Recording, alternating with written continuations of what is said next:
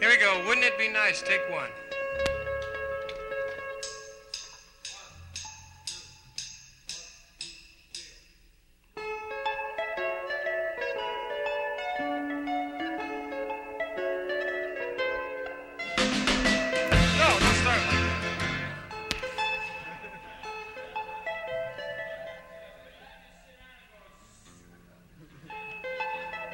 Hal, here's how I want to do it. Take it. It's like this.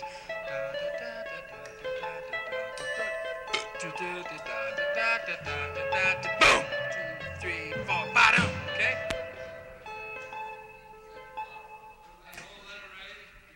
First beat on the last bar of the intro. You'll go boom, 2, 3, 4, bop out, and then start the song, right?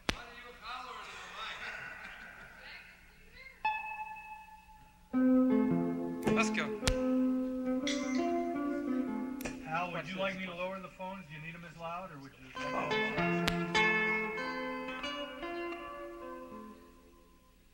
But you only need it for the intro anyway, right? You only need it for the intro anyway, right? Okay, wouldn't it be nice? Take two.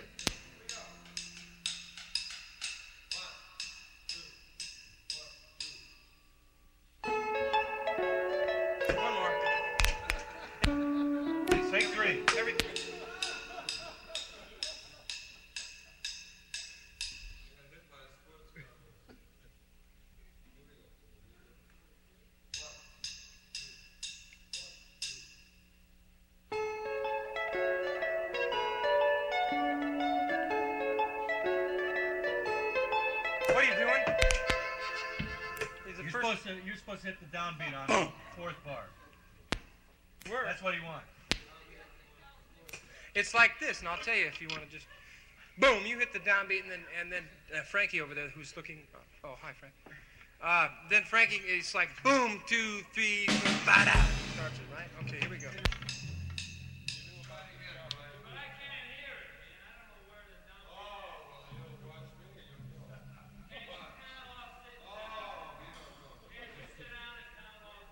No, he can't count it off. Now listen, Hal. Let me just tell you. Fourth bar, you go bow, and then go bow to start the thing, right? And Frankie, you just come right in with that. Hey, Frankie, you come in with this thing, with a thing on. 1, 2, 3, 4, 1, 2, 2. So have those ready. You're not playing in the intro. Let's come in with those. Here we go. Come on. Take 4.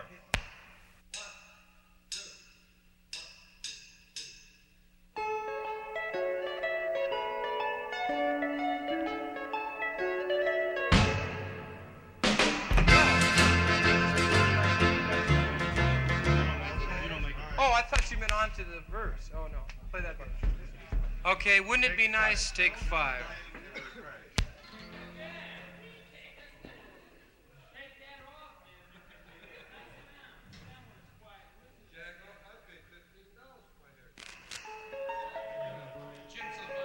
Come on, Hal, let's go, please. A one, a bomb, wow.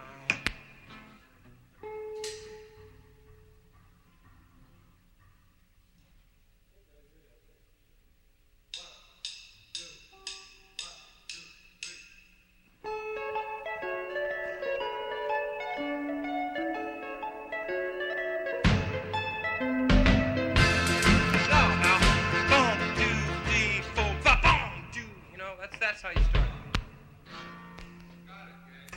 Take 7. You did.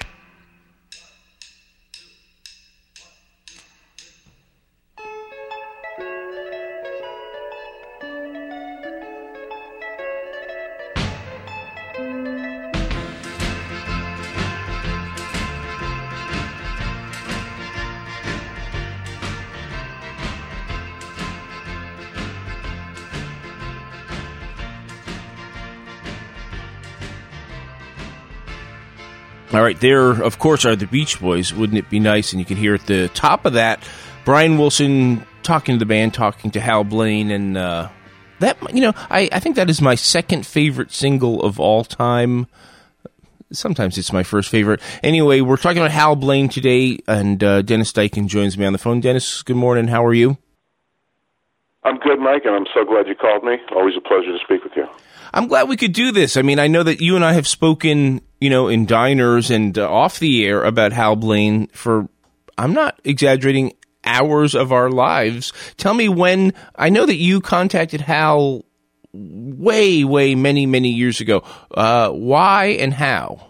Why? Because his playing meant so much to me, as I'll be repeating what so many other drummers have been saying for years, and I think Max Weinberg coined it best. It blew his mind when he found out that 12 or however many of his favorite drummers turned out to be Hal Blaine. So many of us, drummers and just casual listeners, grew up listening to radio in the 60s and 70s and were moved by the groove, and hey, that rhymes, of certain records that we may not have realized were helmed by session players.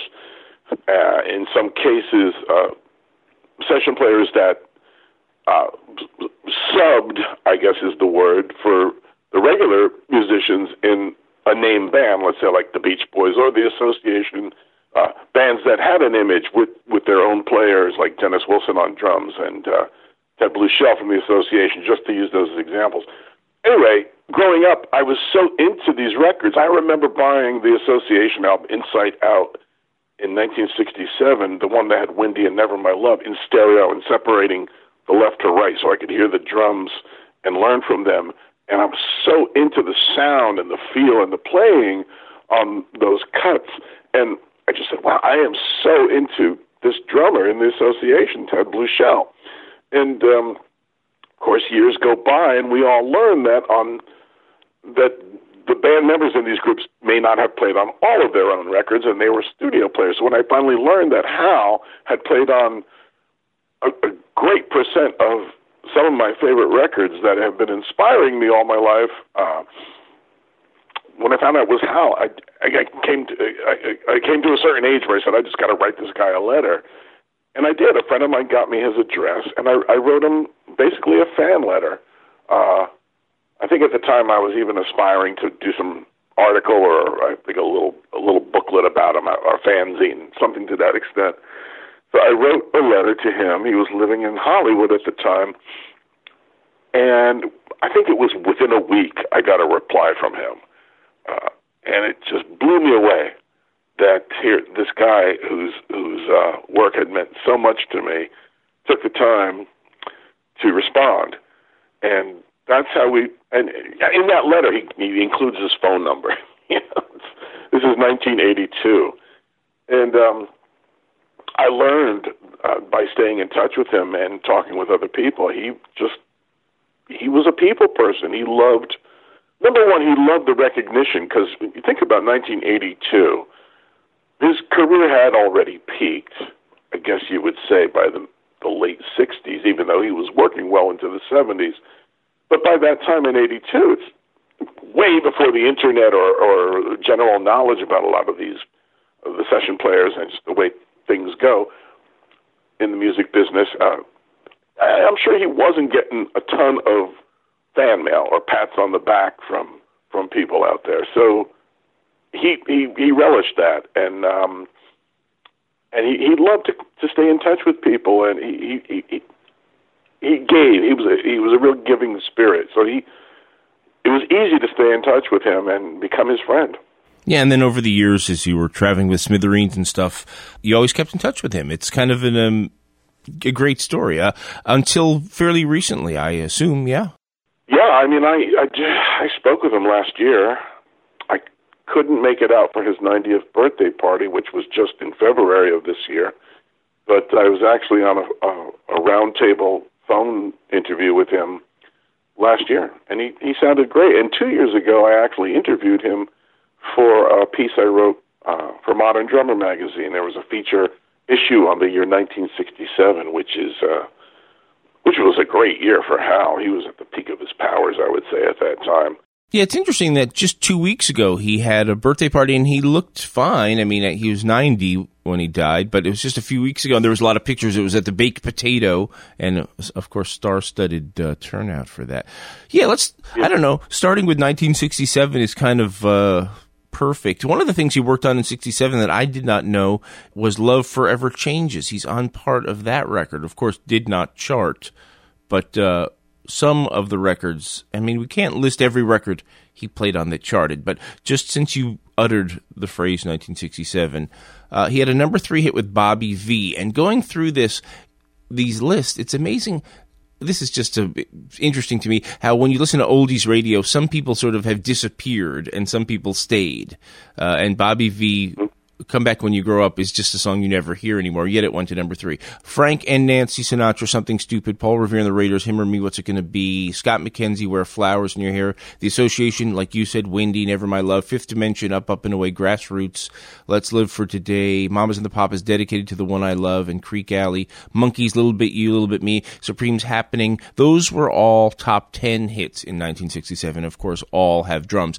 So imagine the number of top 40 hits is probably that times 5 or 6 maybe. Yeah, I would not say that's outside the realms of possibility. That at 67, he was on a lot of great records, yeah. Yeah. So that's very possible. Yeah, I mean, I said this before that, and I don't know if it's true or not, but he in some way is the epitome of what studio musician was, and maybe the most prolific, maybe not, but certainly I think the best studio musician there will ever be.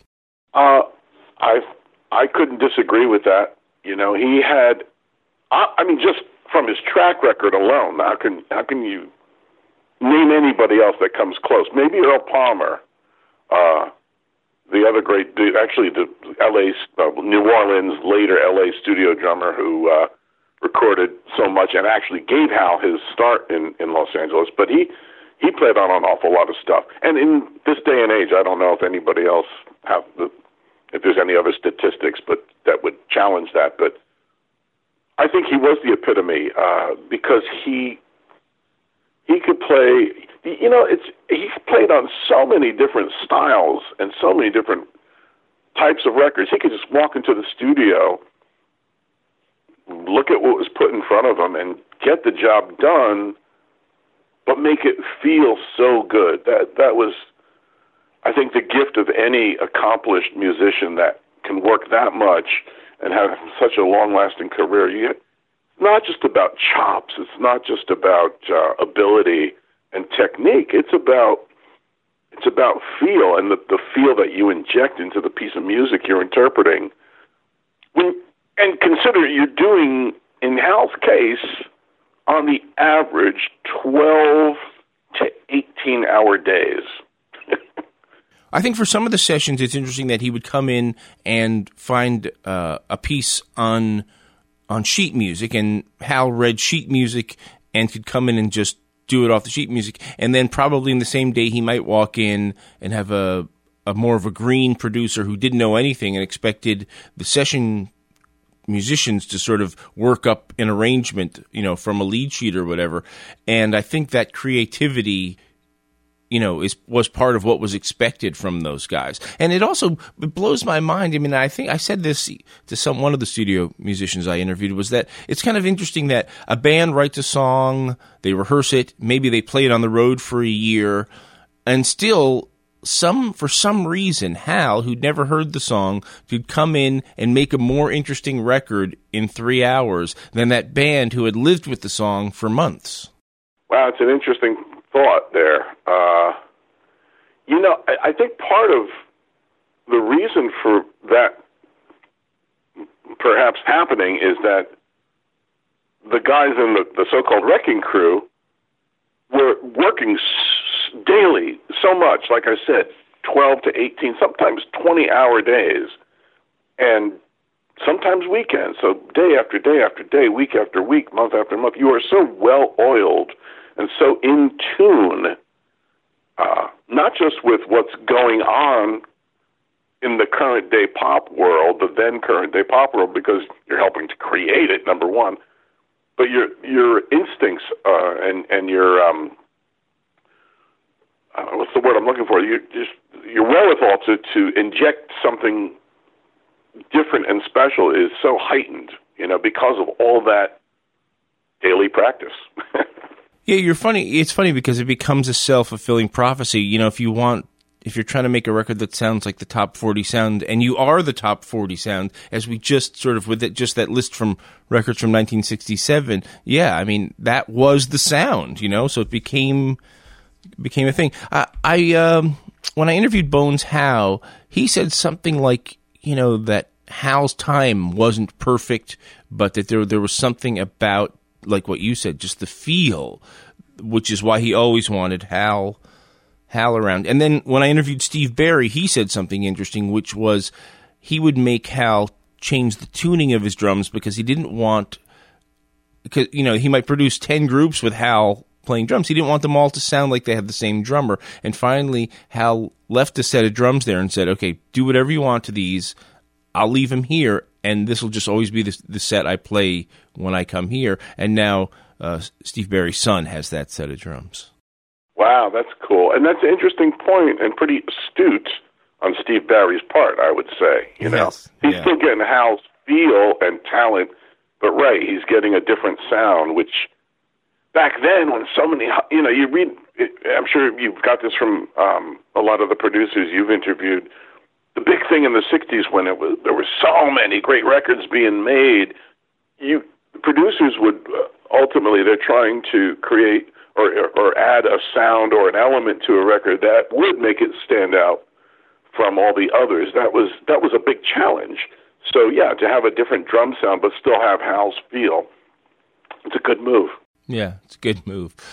Let's talk about, I don't know if you want to talk about this, but like he had some down times, right? He had some times, I know he was married more than once is a very accurate statement. How do you know much about his personal life? I know that his first wife died, and then he was married 4 times after that. I don't know a lot of details about it. I think I used to, and I forgot, honestly, because we would chat a lot on the phone, and he would talk about his life, and I do remember him saying he was kind of a sucker for blondes. He used to make a lot of divorce jokes and sort of alimony jokes, Right.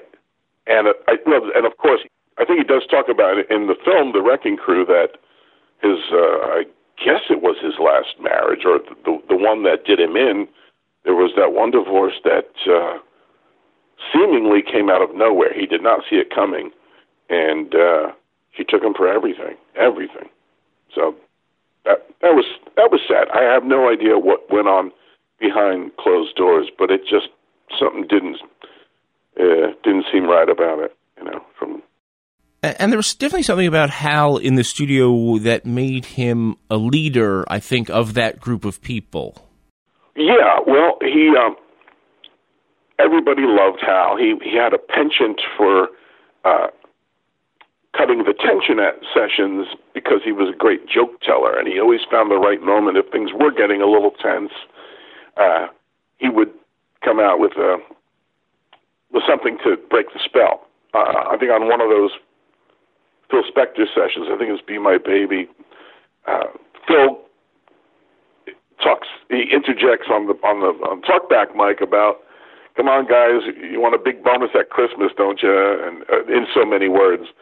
And they're going for another take, and the musicians are kind of distracted, or they're chatting among themselves, and you hear Hal say, come on guys, it's Christmas. And then they go for another take. That's just it's not a full-on joke, but that was his persona in the studio. He was always cutting up. And when you say leader, too, but in a technical sense, I think he was often a session leader. And according to the union, the AFM, every session had to have a designated leader. And that person would also get double scale for a given session. Even if you were the only player, let's say you were doing an overdub, this happened to me once, and I couldn't believe it. I was adding drums to a track. It was a union session, and when I got my check, I was the default leader because I was the only player on the session. So Hal, he was, like I said before, he was a people person. People loved him, and he was a leader and a contractor. He would be the guy hired for some sessions, for many sessions, I believe, to choose all the other players, the other musicians for a given cut. He he would know who was best. Let's say it was a Bones house session, and he knew the guys that Bones liked, so he would call those guys or somebody that was able to deliver the type of thing that Bones was looking for. So, yeah. Yeah, it's interesting that whenever you ask these guys how much they got paid for a session, and I think the sessions were 3 hours, that they would, some of them, depending on when they started, it starts at like $18.50 or these kind of strange amounts, and $35, were, it doesn't get too much higher than that. But when you were the leader and the booker and, working 20 hours a day or whatever, I guess it added up because Hal made a lot of money. He drove Rolls Royces and, had toys over the year. Have you ever heard his CD called Badoom? Oh, for sure I have, yeah. It's a CD where he just tells jokes, yeah. Yeah, yeah. But let me backtrack for a session. For a session, boy. For a second. Freudian slip. $35 in 1964, $35 an hour, not per session, but per hour, ain't hay when you think about it, right? No, yeah. It's still not terrible, yeah. And so if you're working a 3-hour session, you're making over $100 there, and you do that 3, 4, 5 times a day, 5, 6 days a week. That adds up real quick, actually, when you think about it, for 64, 65, 66. Yeah, and in Hal's case, I don't know at what point he started demanding double scale and eventually triple, I believe. So that's how he was able to have a Rolls Royce. He had a really nice house, too. I hadn't never been to the house that he lived in the 60s and 70s, but that was the address that I sent my initial fan letter to, and I looked the address up, and it's quite palatial, beautiful house above where the Hollywood Bowl was. I guess it was a good location to get to all the studios quickly, too. I think that house later was purchased by Ben Stiller. I don't know if he still lives there or not. Oh, that's cool. So I think one of the ways he was able to do this, and I guess you might know more about this, is that he had many drum sets, and he had a guy who would sort of be one studio ahead setting up the drums so that when he walked in, he just needed to sit down and play. Correct. Yeah. I think he had 3 kits, if I'm not mistaken, all identical. And his guy, his name was Rick Fouché, I believe was his last name, who passed away a couple of years ago, Hal loved this man and depended on him so much. Hal would get his session bookings for the week or whatever, and he would give them to Rick. So Rick knew that, okay, if Hal was going to be at Gold Star at 8 a.m., that Rick would be there beforehand with the kit set up, leaves the kit for Hal to do the session. Meanwhile, brings the kit number 2 to Western for the next session, sets up while Hal is doing the session at Gold Star, and on and on and on. And this fellow Rick also maintained Hal's kits. Hal went into detail talking about he would just take them apart and put moleskin in between all the lugs and everything, so there was no noise. I mean, he was a big part of Hal's story, really, the guy behind the scenes. But it's the only way a guy like Hal could work as much as he did. And I think he was the first guy to employ somebody to do his cartage and setup and everything. I often wonder about sessions in those days, how guys, if they didn't have their own the roadie, so to speak, how could they facilitate doing that work? I mean, okay, so I'm done. Let's say the session is 9 to 12. So does that mean you get there 8:30 and you set up, and then you do the session, then afterwards, 15, 20 minutes, whatever it takes to unload? And what a lot of work that was. I know Bobby Graham in London told me that's what he had to do. It's incredible. And then in some cases find parking and all that. I know there's a certain point in Hal's career where he got known for using what he called the Monster Kit, or what became known as the Monster Kit, and it's a drum set with, I don't know, I want to say 10, or a lot more tom-toms than than 2 or 3, which is sort of the more usual number. And I always feel like, in some ways, he just must have added that to change the sound, to keep it fresh, to try to offer something new. I don't know. It's not like my ideal type of drum set. I think if you listen to like Cherokee Nation song, you can hear that. But what did you think about that? And because there's lots of pictures of him with this drum set, did he like playing that? Did he use it a lot? Did he use it correctly? Yeah, I think so. I play a 4-piece kit. Sometimes I'll add a second floor tom to make a 5-piece kit. But I think you can do a lot with 4 pieces. But Hal was always thinking ahead and looking ahead, and knew that producers were looking for something different. I think it was brilliant, and it really it came about in 1967. I think is when he first developed it.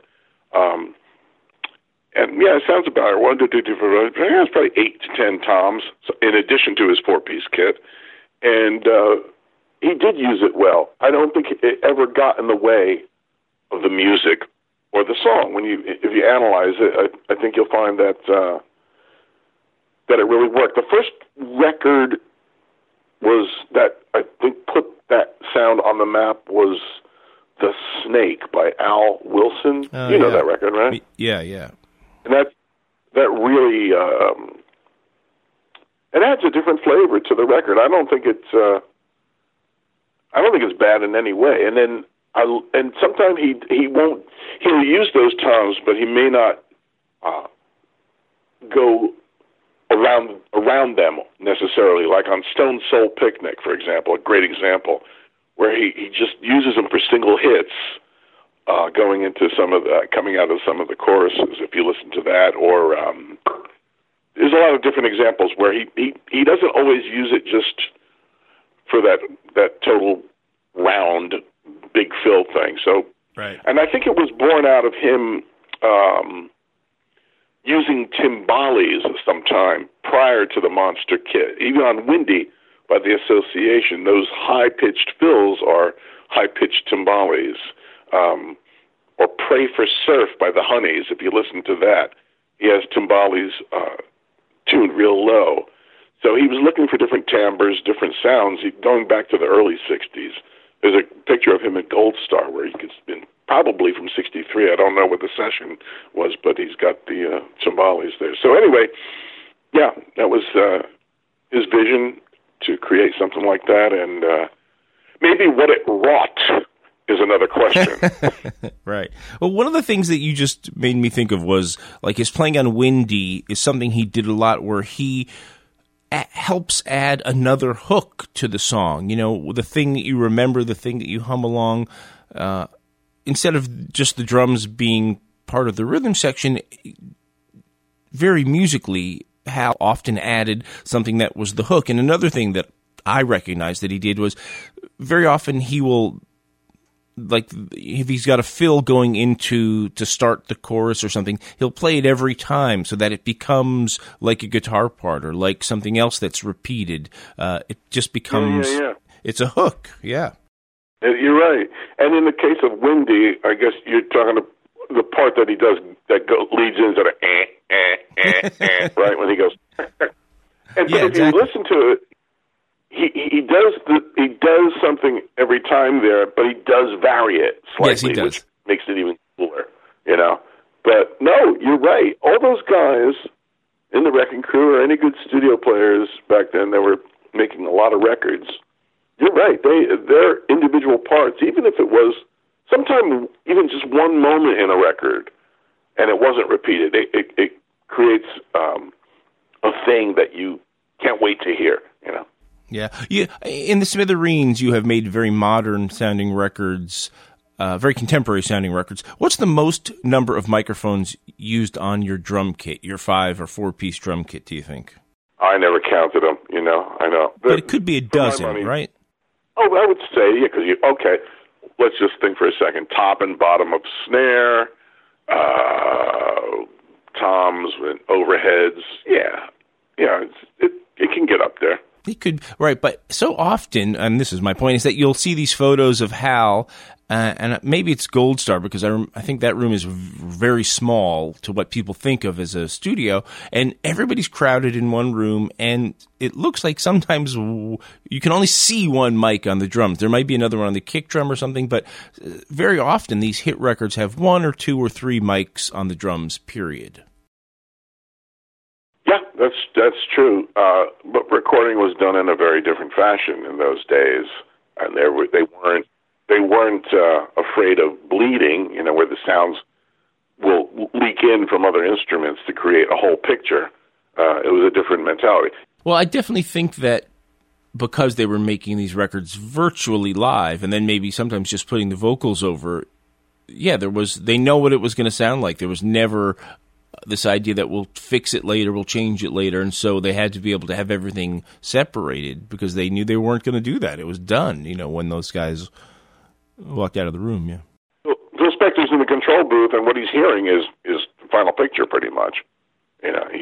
He might have been putting all those players onto one track, and you walk out of there, and there's your record. Yeah, add the vocals, maybe strings later, but it's a great way to record. I've done it a few times, and I just love it. One of the things that when I try to explain Hal to people who maybe don't care as much as I do or don't see the significance as much as I do. And believe me, that's fine. As long as you like the music, it really doesn't matter if you know who Hal is, And I think that's sort of Hal would tell you that. He's just there to serve the song. But when I try to describe it to people, I sort of say the Phil Spector sound. If you say this guy was the drummer on the Phil Spector sound, to me that is like a career-making credit to have. Or to say, he was the Beach Boys guy during that time when Dennis went on the road and wasn't in the studio and Brian stayed in. That's all Hal. And for me, again, Pet Sounds, that is just a career-making credit. He's also Elvis's drummer, right? Maybe one of the 2-3 most famous music makers ever, right? That's a career-making credit. And also he touched Sinatra's world. All of those are, and that's nothing, that is like 1% of his output. It's kind of almost an overwhelming thing. There's some interesting stuff I read somewhere about when they first started working with Brian, and Brian was so young that I won't say that they had their doubts, but it's just interesting to read everyone's accounts of watching Brian get the respect and come of age in the studio. And I know that Brian and Hal were really close. Yes, they were, yeah. I think, it took them a few beats, but in short order they realized that Brian was somebody special, and they looked forward to working with him because it was going to be great music, perhaps a little challenging, but they were going to walk out of the session feeling like this was not just another pop record. Brian, there's that great story you probably have heard. At one point, I think it was in the 70s, where Brian was going through some head trip, where he decided he was going to ditch his gold records. So he put them in a cardboard box, drove to Hal's house, and gave them to Hal. He said, Hal, I want you to have these. And Hal said he wouldn't accept them, but I think he went to say goodbye, and then Brian just left him on his porch or something.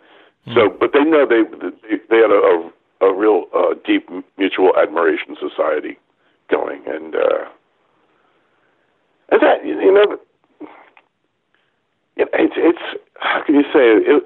Certainly Hal was there to have a career and make as much money as he can, but he cared. He really cared about doing a good job, making his mark, making a hit record, making good music.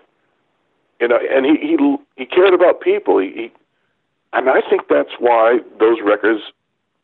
That's why he played on so many great records, worked with so many great artists, because what he put into the grooves of those records was a reflection of his love of life, of his love of mankind, if you want to put it that way. I think it's those records feel so good because he had that spirit.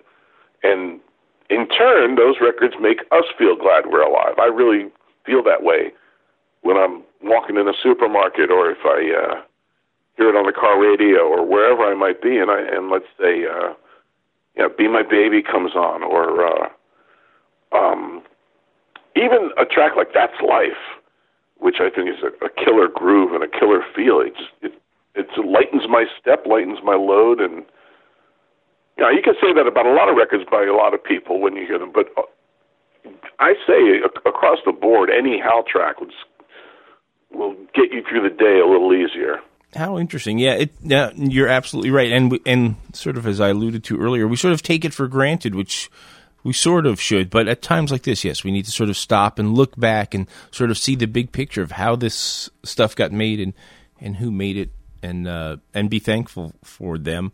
Well, one of the things I thought was interesting as this morning as I was getting ready to talk to you is that I was looking on YouTube, and there's almost no footage of Hal playing the drums live or in the studio. There's no footage of Hal playing the drums. I mean, there's a 2 or 3 instances you can sort of see over and over, but they were all locked in the studio, like you said, 12 hours a day. Yeah. They were not on TV. They were not out playing live. So you don't get to see it, which for me is a shame. It is a shame. There are some things that I've seen, but I haven't seen them since. Like, I think the first time I actually saw any moving image of Hal was probably in the late 70s or early 80s on The Tonight Show. He was playing with John Denver at the time.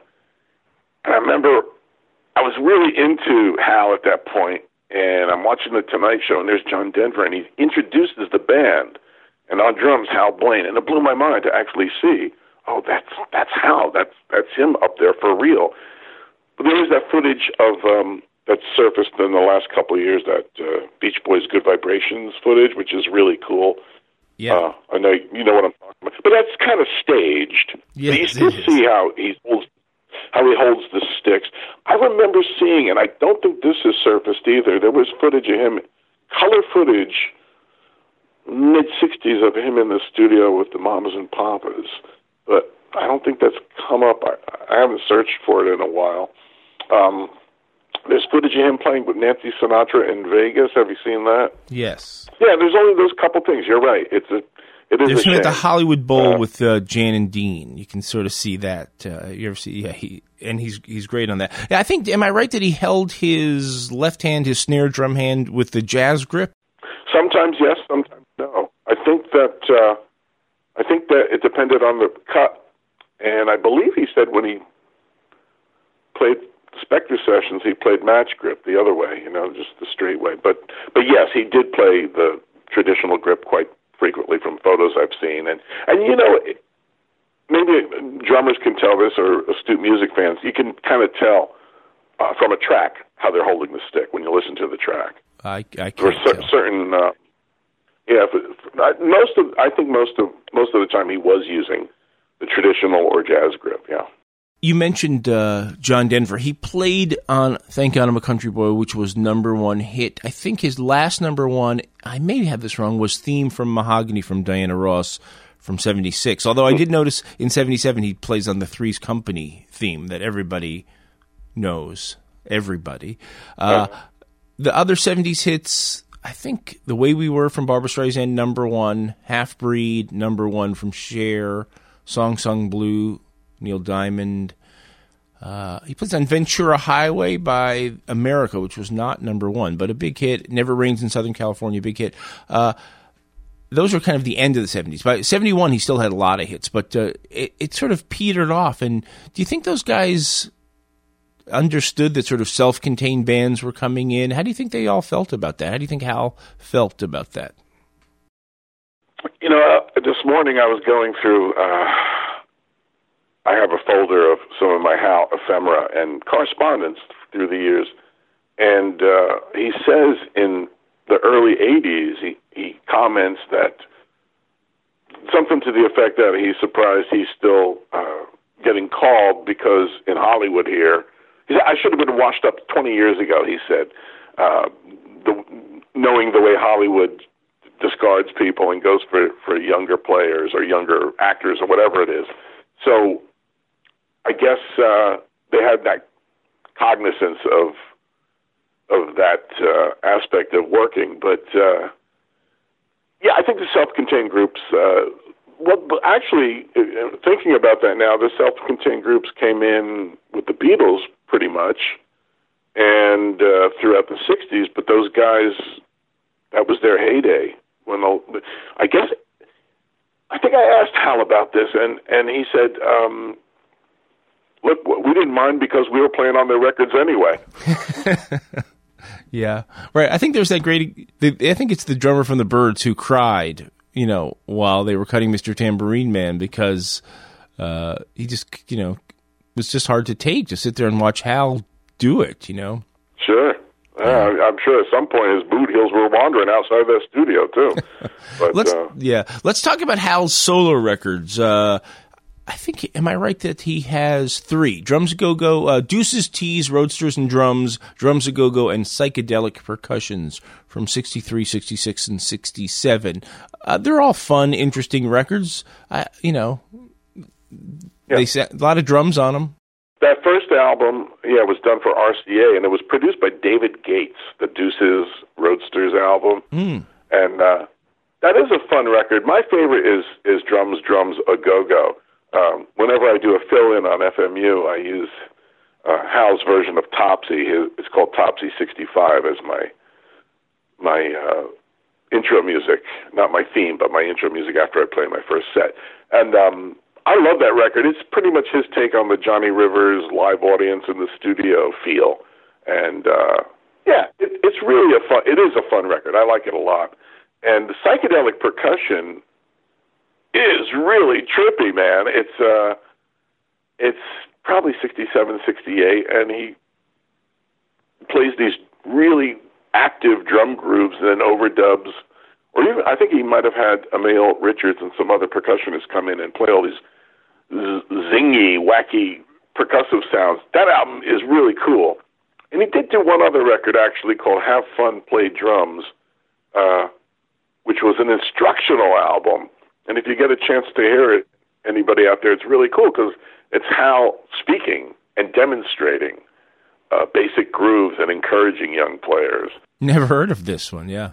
Yeah, I could burn you a copy, Mike. But that just is leading me to the fact that Hal was really encouraging to people and would correspond with young drummers and did you ever know Bobby Lloyd Hicks, the great drummer who passed away a few years ago? I never met him, but I saw him play drums a bunch. Yeah, great drummer. He was a great guy. He was the Skeletons. He played later for a little while with NRBQ. And anyway, Bobby was a great guy and a good friend of mine and a fellow Hal nut. Now, Bobby wrote letters to Hal in the 60s and got responses. And I have copies of those, and they're worth looking at, even just for a few brief excerpts I could read to you. Oh, jeez. He says, this is from October 8th, 1966.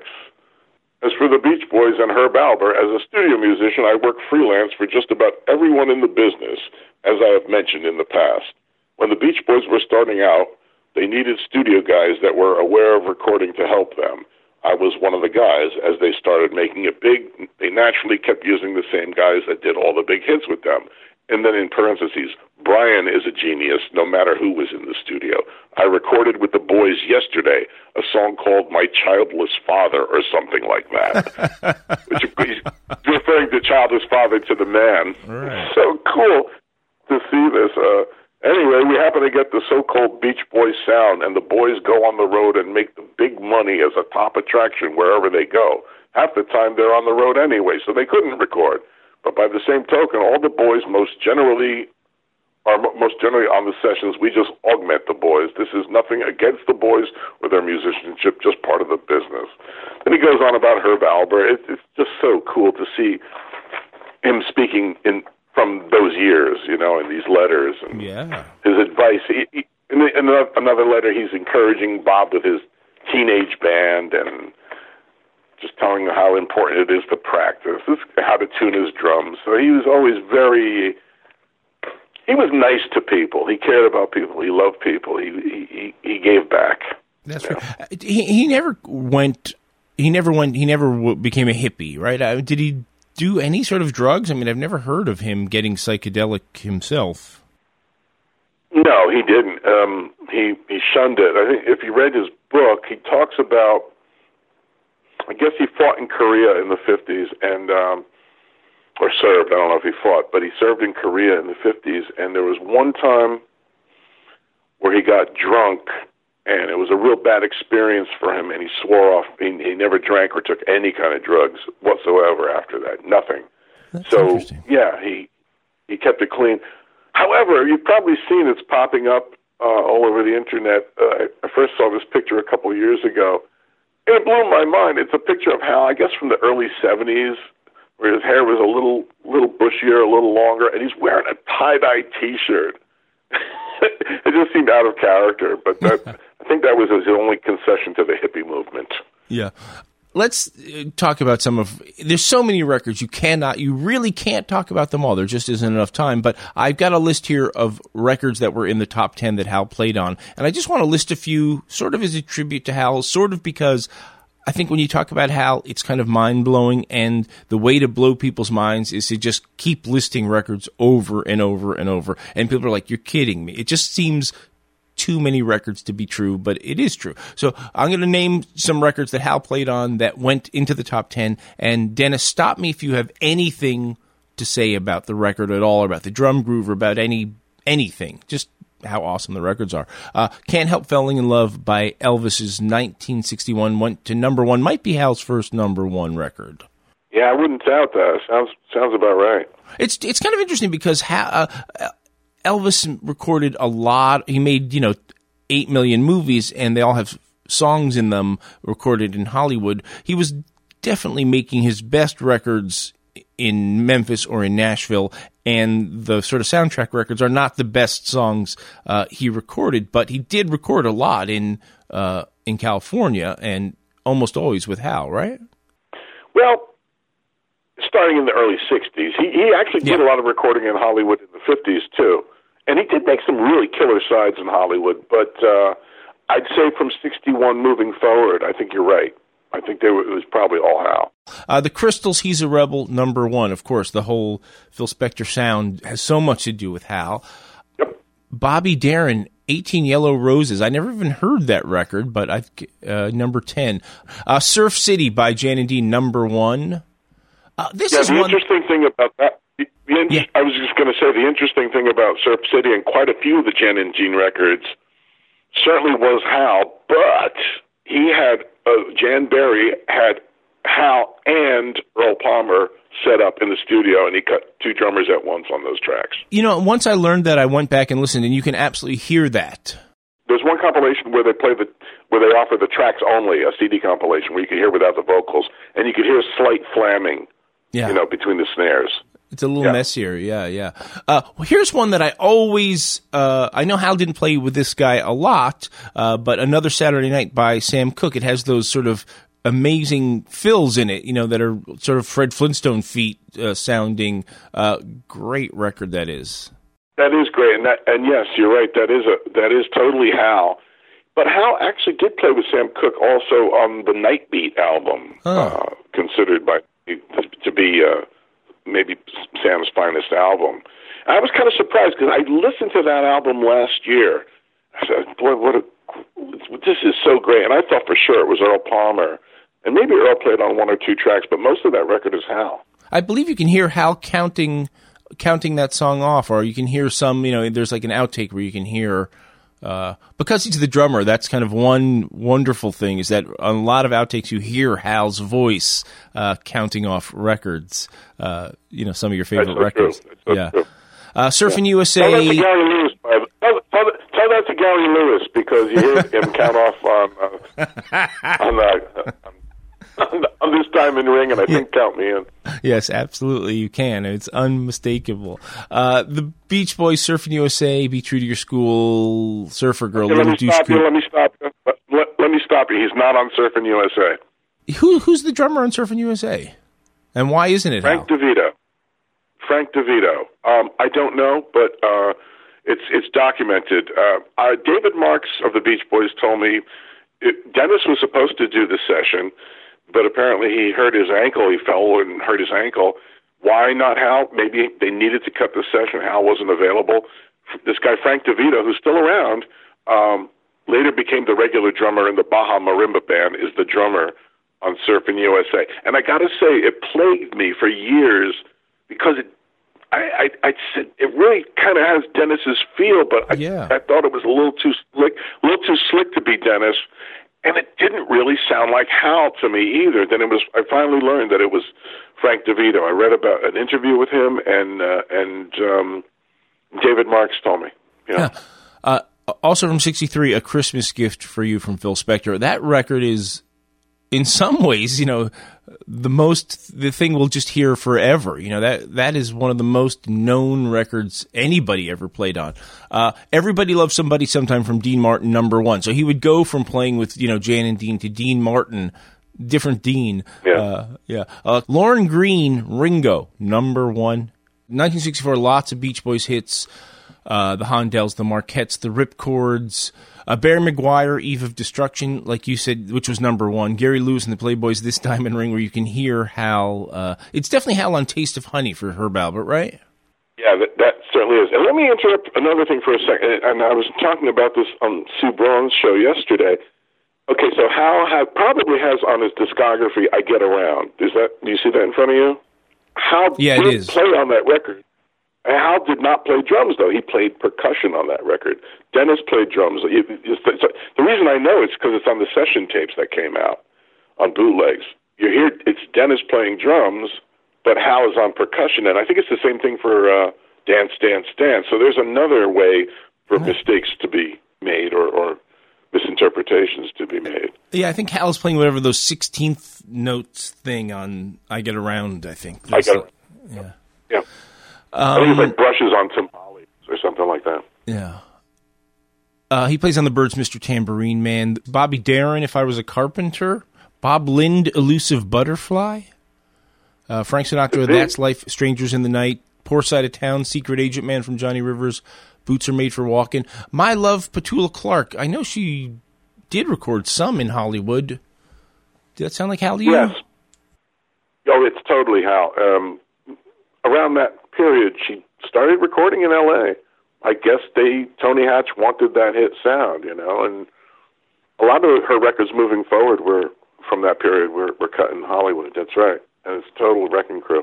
And you always think of Simon and Garfunkel as a New York thing, but Hal's on a lot of that stuff. Did they fly him to New York? Did they come to L.A.? What's the deal? Again, I don't know about some of that early. I think there's some mistakes in the discography. I know that some of the early Simon and Garfunkel stuff was cut in New York, but I can't be sure what was cut where. I know they did record in Hollywood a bit too. But I think they did fly him to New York at some point. Yep, it was for the Bridge Over Troubled Water sessions.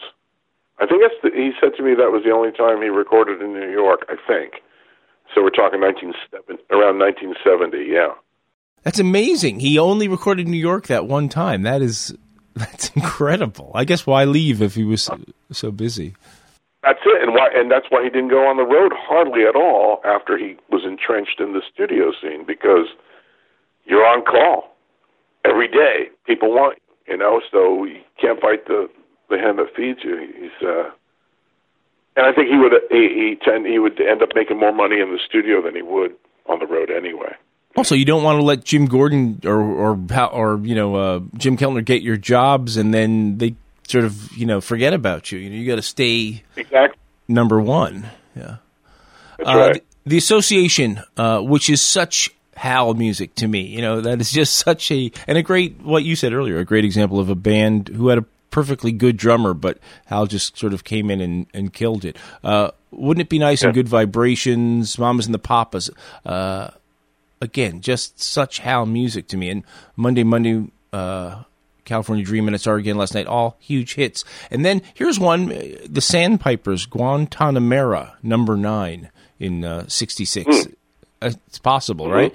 The T-Bones, No Matter What Shape, the Batman theme, which is, of course... That T-Bone record is so happening.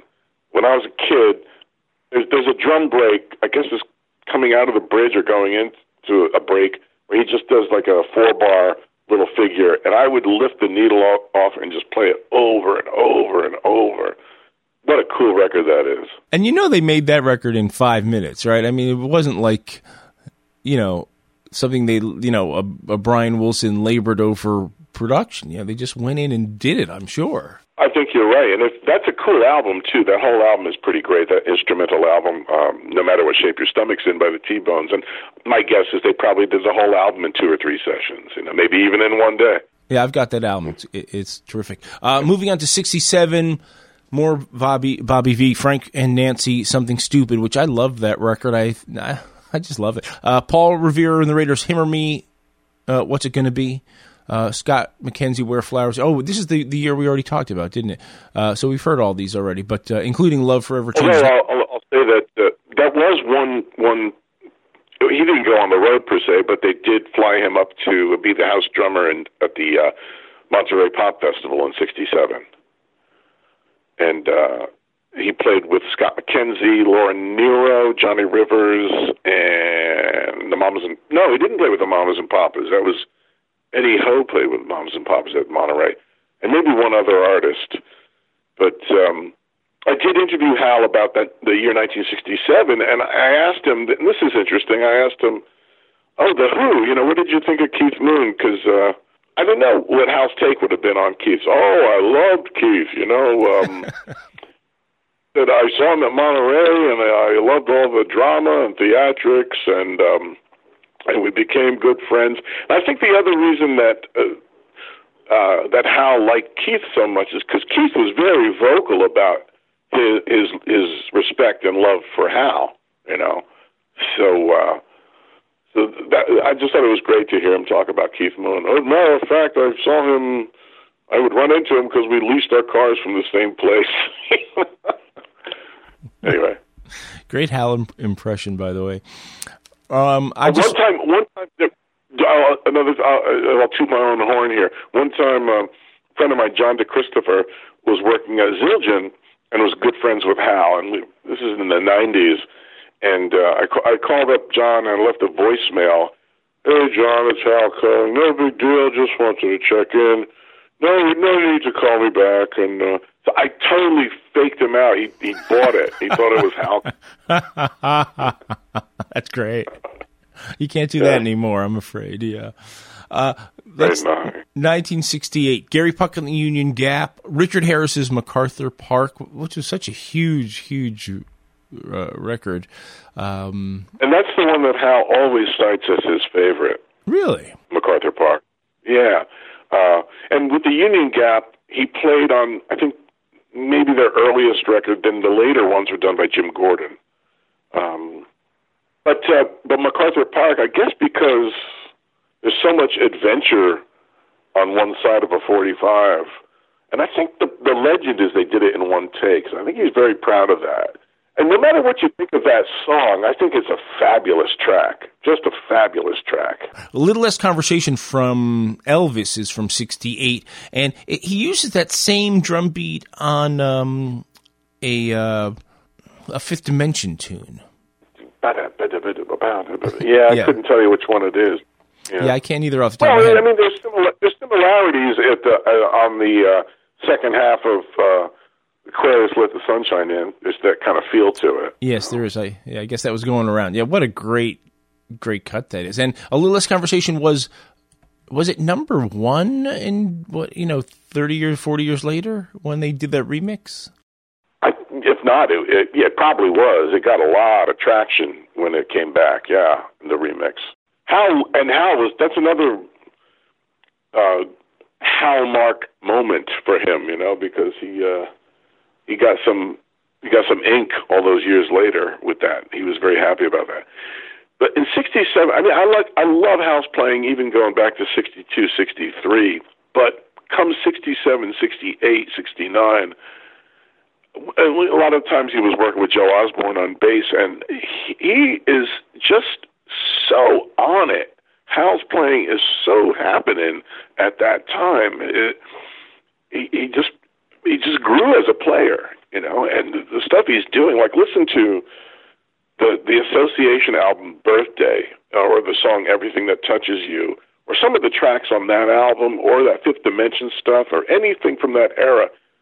He's so swinging and just full of vitality and imagination, and you could hear his technique. And I've never been a guy to take into well, I marvel at somebody's technique, but it's not what makes a great record for me. But you hear how he's using his technique to do cool stuff. Anyway, that period is really always well worth investigating. Oh, I totally agree with you. He grew, and I totally agree that when he started to play regularly with Joe Osborne and not Carol Kaye, and Carol Kaye, nothing against her bass work, but they kind of got a little funkier almost, and a little more together as a unit, and a little more. There's a lot more surprises in that era from the rhythm section. Yeah, even on some like the Carpenters records and stuff, there's just some crazy stuff going on with the bass and drums. Which makes me happy when I listen to that stuff. He plays on Tommy Roe Dizzy, which is a big drum record. Of course, we mentioned. I was just going to say that record it's a great example of a couple things. First, the fidelity is as good as a record can sound in terms of just sheer sonic brilliance. You know, everything is in its place, and it's so well recorded. The drumming on that is so spot on, right? You know how the producers will try to use a click track to make things so super tight, but you can never get that human tight feel. I mean, the feel on that record and just what he's playing is such perfection, but it feels like a human. Oh, it's a little bit. Yeah, it's a little bit laid back. It's not jerky at all. Yeah. It's groovy. Yeah. It's so happening. You know, it's just so happening. Yeah, that record blows my mind. It just blows my mind. Steve Barry production. Aquarius, Let the Sunshine In, which is one of like what a 45 that is. You know what I mean? That's just a mind blowing record. Yeah, it's just great. Exactly. You know, I think what you said is true. What you said is true, that things got more active in the playing when he teamed up with Joe Osborne. I think they pushed each other. You know, I think it was a great partnership. Then they really took it up a notch from playing with each other. Yeah, that's interesting. Yeah. He plays on all those, not all those, but he plays on a lot of Neil Diamond records. Another guy you think of as East Coast, but a lot of those records have Hal on them. The later ones, I guess, yeah. Yeah. The Carpenters, a lot of hits, mostly with Hal. And then we get into sort of the late 70s, and I didn't realize David Cassidy's version of Cherish went to number 9, and some Barbra Streisand records, Andy Williams records. One of my all-time favorite records, and maybe it's just because I remember it from being a kid, but Hamilton, Joe Frank, and Reynolds' Don't Pull Your Love, which has that sort of fill that starts out the record, starts on the hi-hat. It's just like it's one of the air drum records of all time. I love that record. Let's go back and listen to that one. It's been a while. Oh, it's one of my favorites. Partridge Family, I Think I Love You, number 1 hit. And then sort of, you know, it sort of tapers off. We sort of talked about the end earlier. He does also play on a couple, I think, at least one Steely Dan tune somewhere in the mix. And then he sort of took off with John Denver and was his road guy for a while. And then I think he sort of retired mostly, right, after that? I think he was still doing a fair amount. Again, I was looking through these letters from the 80s and even early 90s, and he was saying that he was living in Marina del Rey for a while on a houseboat. And he said, I go into Hollywood about 3 times a week. I'm still doing jingles and TV themes and movie stuff. So I think he was working pretty much certainly not as much as he was in the 60s and 70s, but in the 80s, I'm pretty sure he was still fairly active. I didn't know that. Wow. I also didn't know he was living on a houseboat. Yeah, and no, he wasn't making big hit records, although we should make note of the Captain and Tennille record. Oh, yeah. Love Will Keep, which I guess...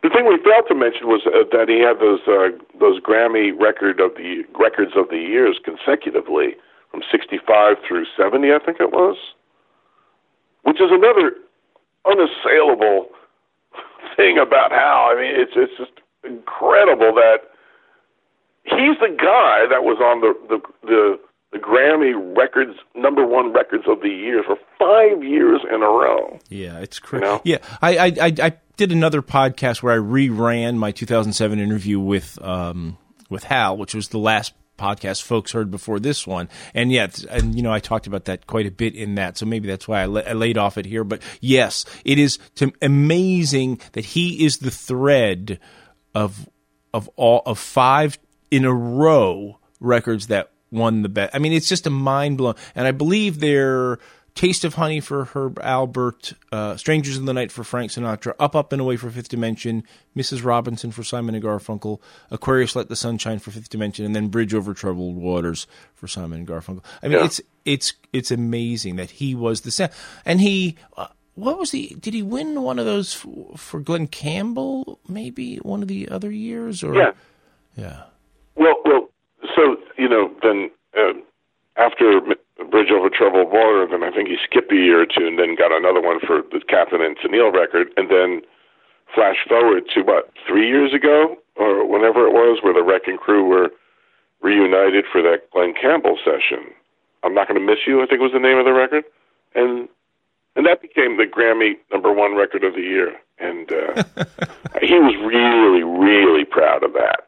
He told me that however many years later it was, that he was incredulous. It meant so much to him. And I'm so glad that he had that honor again later in life. I was so pleased to hear that. Just the best guy. Have we missed anything? Is there anything people need to know about Hal Blaine that we have not covered or talked about, or a piece of work of his that's, and we've talked about tons of records and but this is really, there's tons of records that nobody ever heard, and lots of jingles and, movie pieces and stuff like that. But anything about him or about his work, Dennis, that we need to talk about before we go here?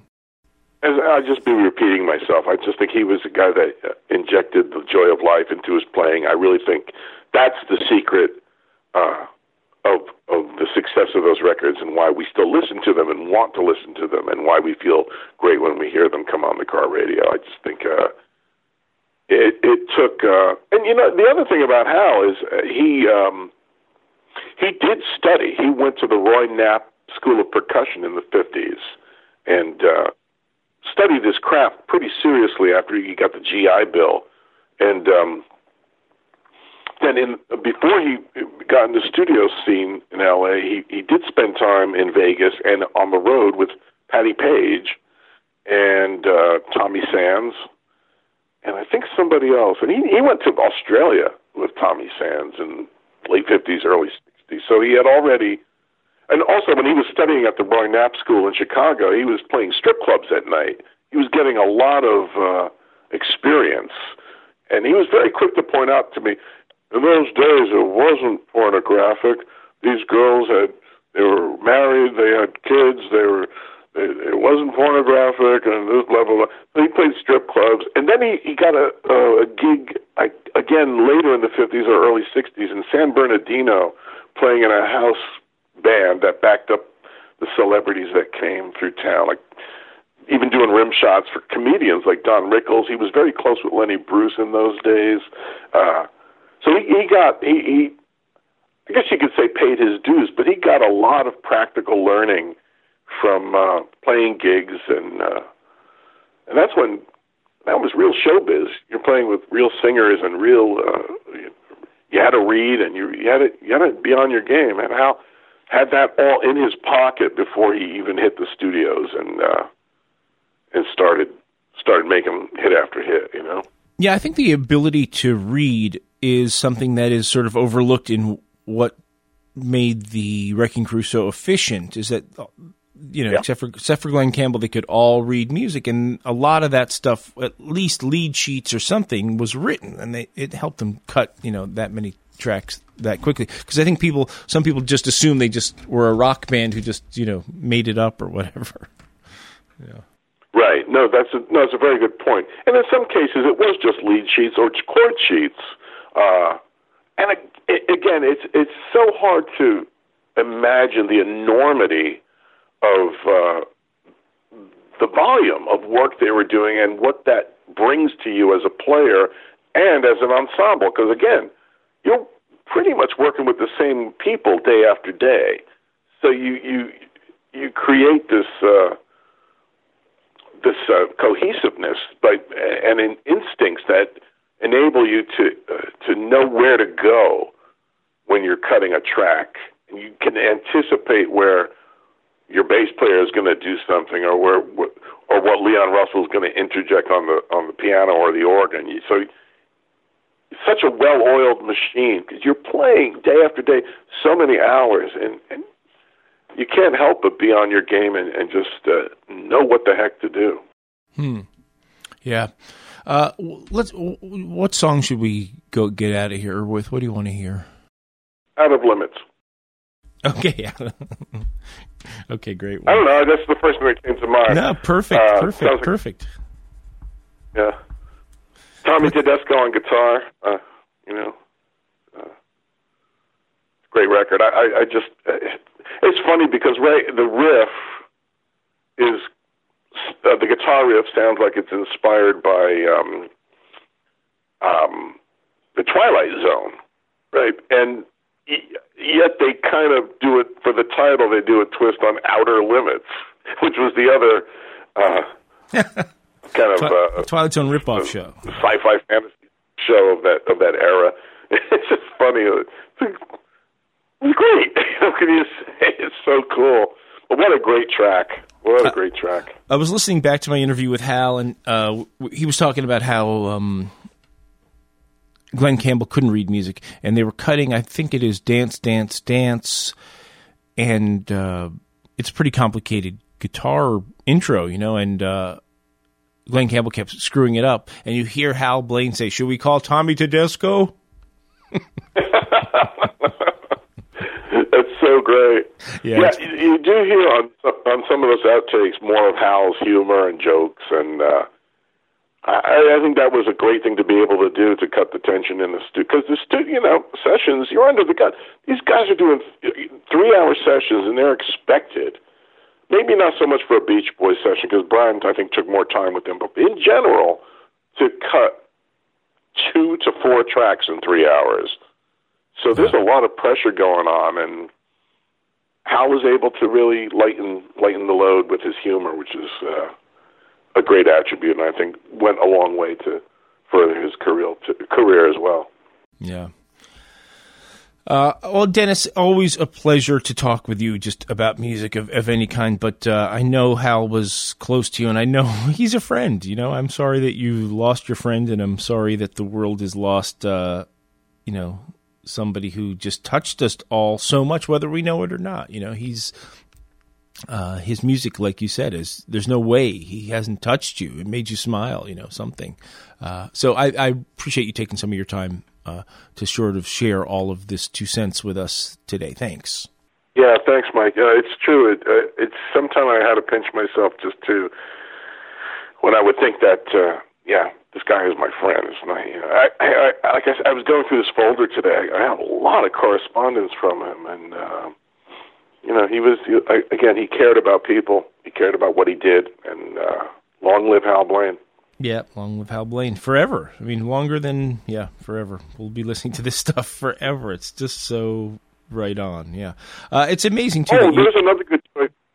That's another good choice for the closing song, is Forever, the Beach Boys track. He plays the Monster Kid on that track. Oh. All right. He played 2 outros. Maybe I'll sneak in. Thanks, Dennis. I'm sure I'll cross paths with you soon, and you can check Dennis's DJing archives at WFMU, and, of course, keep in touch with the Smithereens, who are still going strong. And, yeah, man. I'm heading out tomorrow, actually, matter of fact, to the Midwest. All right. Be safe, and I will talk with you soon. Let's hear Out of Limits. All right, Mikey. Thanks for having me.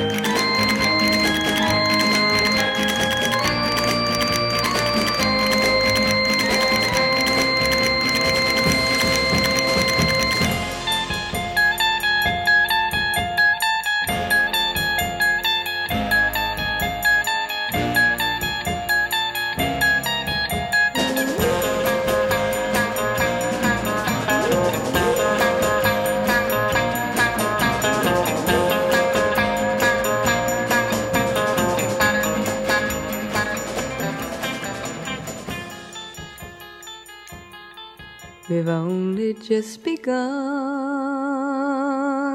to live. White lace and promises,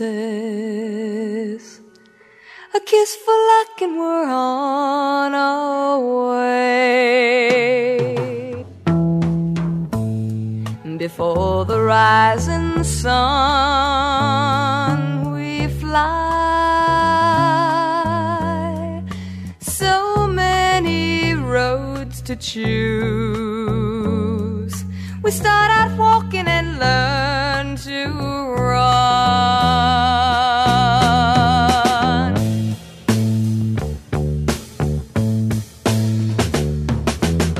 Sharing horizons that are new to us.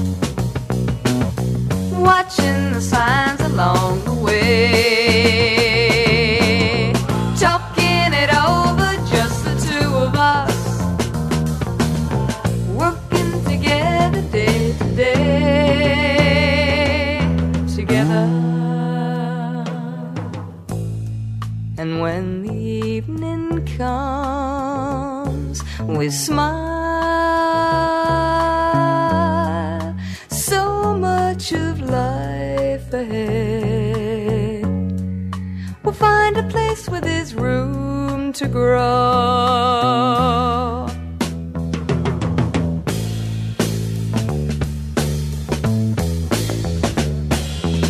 Sharing horizons that are new to us. Watching the signs along the way. Talking it over, just the two of us. Working together day to day. Together. Together. And when the evening comes, we smile. So much of life ahead. We'll find a place where there's room to grow. And yes, we've just begun.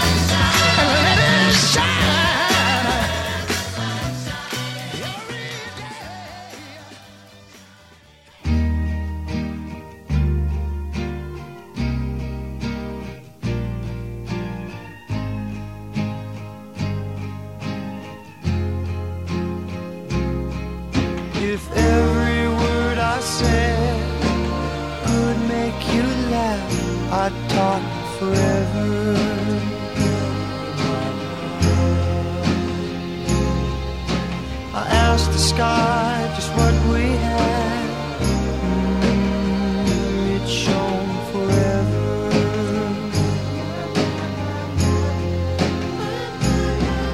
If the song I sing to you could fill your heart with joy, I'd sing forever.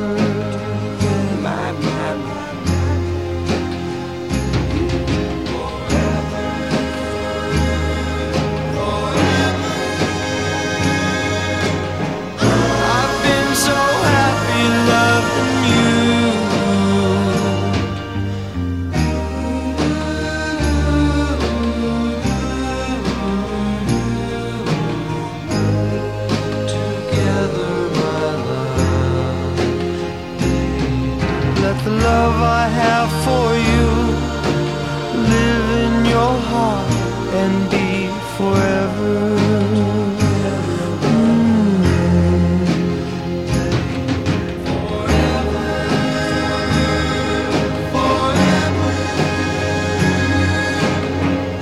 I've been so happy loving you. Baby, just let me sing for baby now. Say